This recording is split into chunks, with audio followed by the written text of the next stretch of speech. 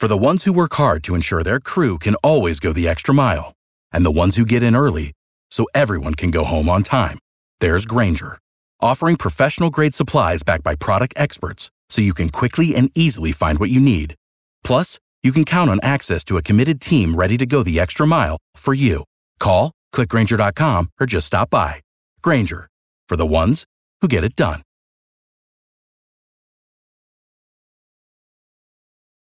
Let's be clear. I do not speak Starbucks.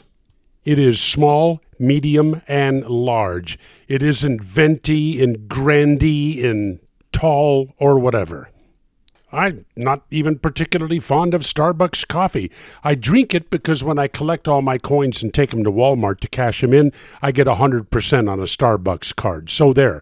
But when I go into a Starbucks, I say, I want a medium decaf skinny caramel latte, no foam, hot enough to peel skin. Then they say, okay, a venti. I say, what's venti? Venti's medium. Okay, medium.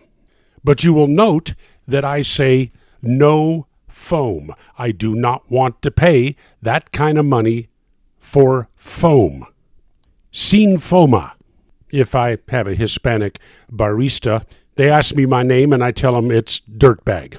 Now we have two Starbucks customers.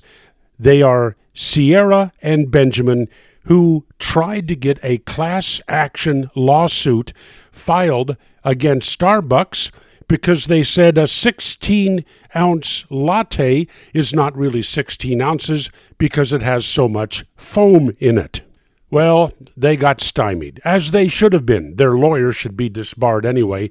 But the judge said, look, you can pursue this lawsuit against Starbucks on your own, but I am not going to give you class action status.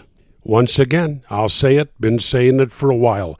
We need a loser pays system in tort law. This is getting in the Solomon Brothers Studios, Atlanta. This is Neil Bortz.